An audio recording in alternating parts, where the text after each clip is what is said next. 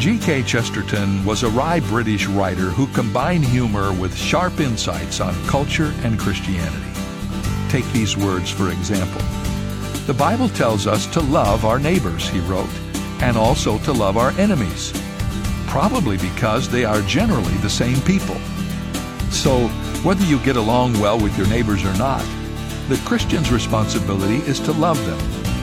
Think for just a moment about your neighbors. Think about their needs, the needs they might have today that you might be able to meet. And then demonstrate Christ's love for your neighbor by being the one to meet that need. This is David Jeremiah encouraging you to get on the road to new life. Discover God's love for your neighbors on Route 66. Route 66, driving the word home. Log on to Route66Life.com and get your roadmap for life. Route 66. Start your journey home today.